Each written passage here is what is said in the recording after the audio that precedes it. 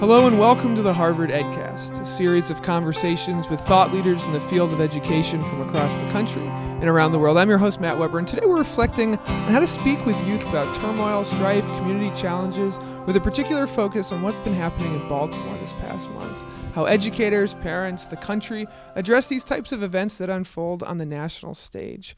We're here with two experts in the field, HGSE faculty Rick Weissbourd, who is also an occasional guest host of the EdCast, and doctoral candidate Ewing, doing research specifically on racism and inequality, both here to share their wisdom on the subject. Welcome both to the EdCast. Great to be here. Thank you, Matt. So between the two of you, you've done research in many different types of communities, and I'm curious, your concerns about how youth in different communities understand the recent events that, sort of unfolded in Baltimore. Well, why don't I start? And again, thank you, Matt, for taking up this super important topic.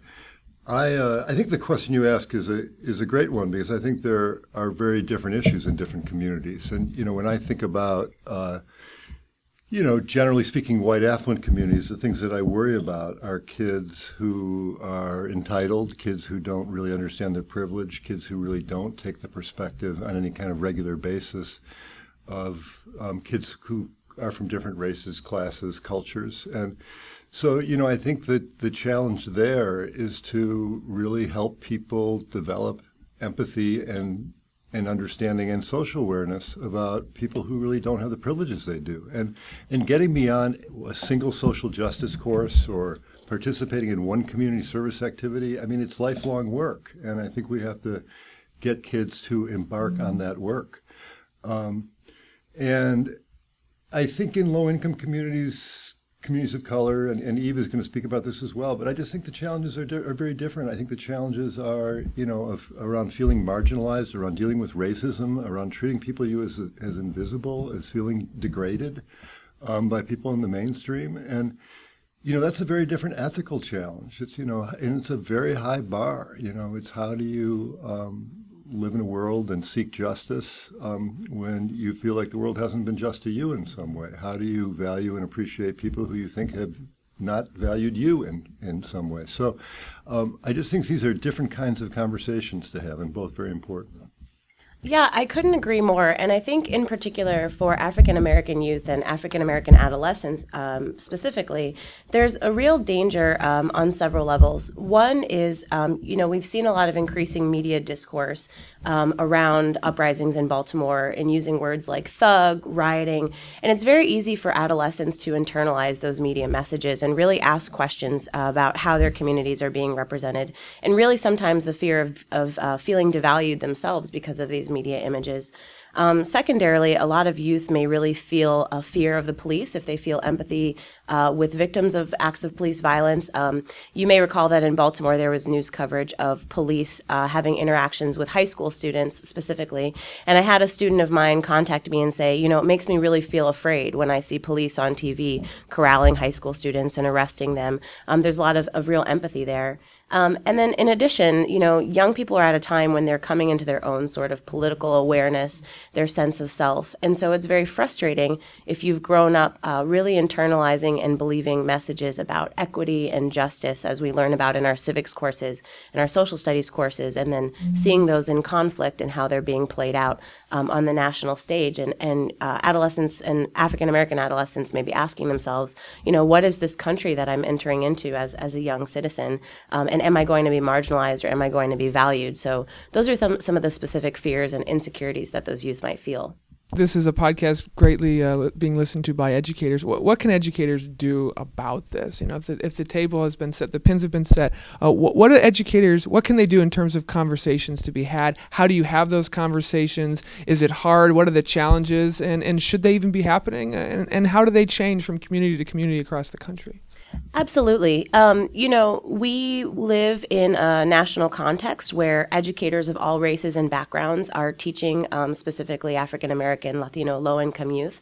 And I think that can make those challenges of a conversation even more difficult if you're trying to encounter really difficult topics and you yourself don't feel like you have experiences with urban violence, with police brutality, for example. And I think educators of all backgrounds can really begin by listening. When it comes to adolescents, it's very easy for us to move into a place as adults where we want to be reassuring, we want to be soothing, and sometimes we want to give them the answers. And the fact of the matter is, young people really may be processing these questions and opinions in a lot of ways. They may have values that differ from your own as an adult. They may have questions that you don't anticipate. And so I think it's really important to initiate the conversation, not by jumping in and trying to give them all the answers, but listening to them process and seeing where they are.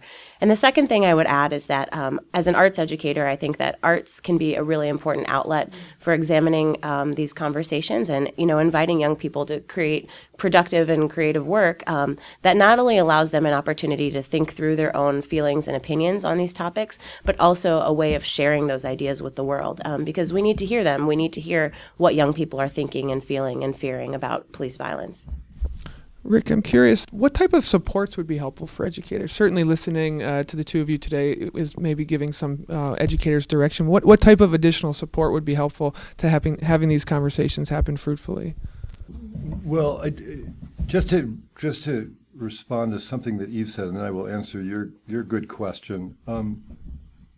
I think that adolescents are capable of very complex thinking. And, in terms of the choice of whether educators should get into these topics or not, there are dangers in not getting into these topics, too. These things are very public. They're incomprehensible often. They're frightening. They're unpredictable. Particularly for some kids of color, they're very frightening. So they're the kind of things that need to be talked about, that need to be worked through.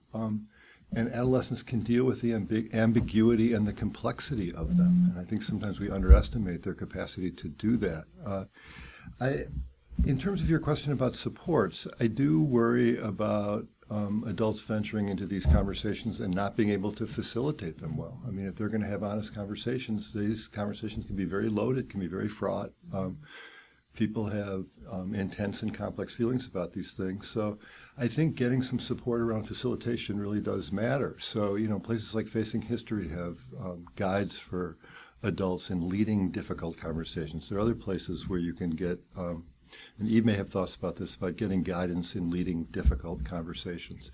And, adults also obviously have their own biases too, sometimes explicit, sometimes implicit. So, in entering these conversations, you have to be self-reflective too. You really have to understand your biases and be able to discuss them and manage them. I really couldn't agree more, and I think that last point is crucial. I think as adults, if you're an educator in a formal classroom context, a parent, an out-of-school time educator, it's really important to think about where you can find other places to process your own feelings and really create a safe space for adolescents to process through how they're feeling. In addition to Facing History and their wonderful curricula that I've used in my classrooms, I would add that there have been some really amazing grassroots efforts of educators to put together teaching resources on Ferguson, on Baltimore, and on the longer history of police issues in communities and ways in which communities have resisted. And so I would encourage everyone listening to do searches for teaching about Ferguson, teaching about Baltimore, and there are some really amazing collaborative online resources that teachers have put together. I would also encourage educators to draw from some of the history that is not always really discussed in terms of civil rights movements and activist movements. We have an unfortunate tendency to really focus on huge luminary figures. And, a lot of our students grow up hearing all about Rosa Parks and Martin Luther King, but they don't necessarily hear about the organizers of SNCC, young people very much like themselves who were really at the forefront of these movements. And there's been some exciting coverage today of people like Janetta Elzie, DeRay McKesson, really young people that are stepping to the forefront and leading activist movements and saying, we have some ability and power to create grassroots change. And I think that that's important for young people to see because it helps them understand that they themselves can have a civic role in creating the future that they want to see and take some ownership there.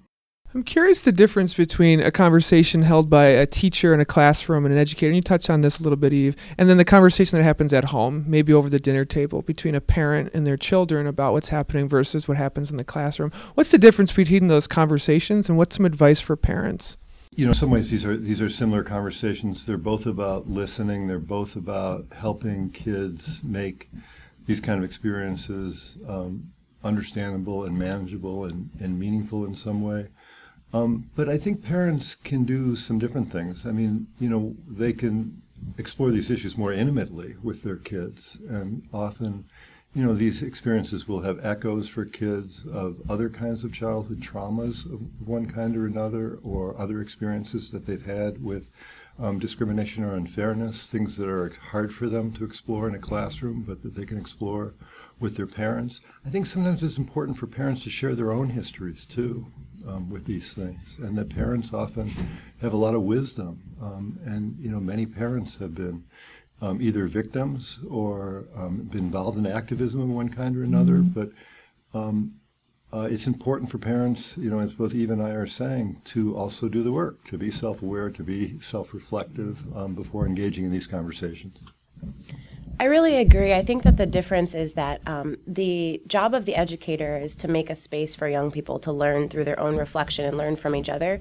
And I think parents have the same job, but they have the additional ability to use this as an opportunity to talk about your own family values and your own family narrative. There's some great research that helps us see that young people, even when they've experienced traumatic events, if they have a sense of their family narrative, their family story, that can help them develop some resilience and some ability to move forward through those marginalized feelings.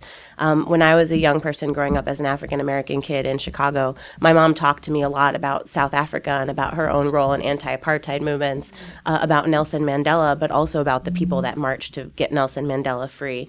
I spoke to a friend of mine who's a parent recently, and he said he uses these opportunities to tell his daughter, we come from a long history of struggle, and these moments are really scary, but we have always, as a community and as a family, stepped up and fought for what's right. And, he says that helps her feel like she has a place in this that is positive and not just negative.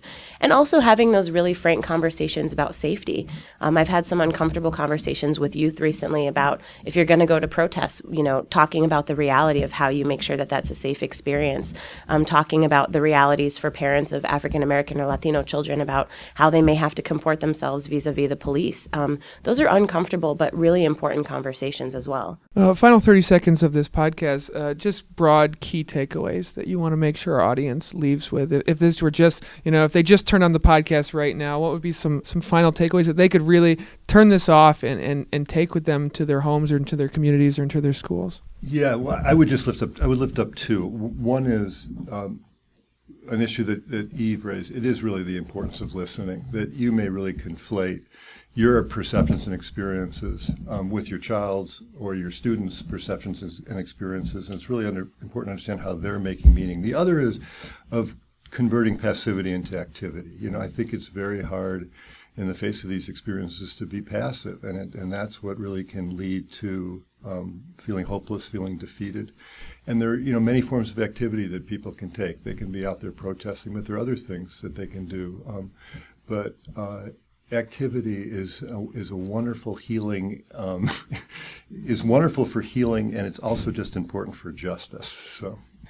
I agree with those totally. And in addition, I would say that the exercise of listening should not just be an exercise. And I would really encourage all adults out there who see themselves as allies to stop thinking about the youth as the future of civic participation, as the future of social justice, and start thinking about them as the present. It is really convenient and tempting to tell them the stories and the answers based on our own perceptions. But the fact of the matter is that young people have always been at the front lines of justice and will continue to be, and we have to start seeing them that way as political leaders. Even Rick, I can't think of two better people to talk to about these issues, and we're going to do our best to get your message and your wisdom out to the world. So thanks for being on the EdCast. Thanks so much, Matt. Thank you. What a pleasure. This has been the Harvard EdCast, a production of the Harvard Graduate School of Education. I'm your host, Matt Weber. Thank you kindly for listening.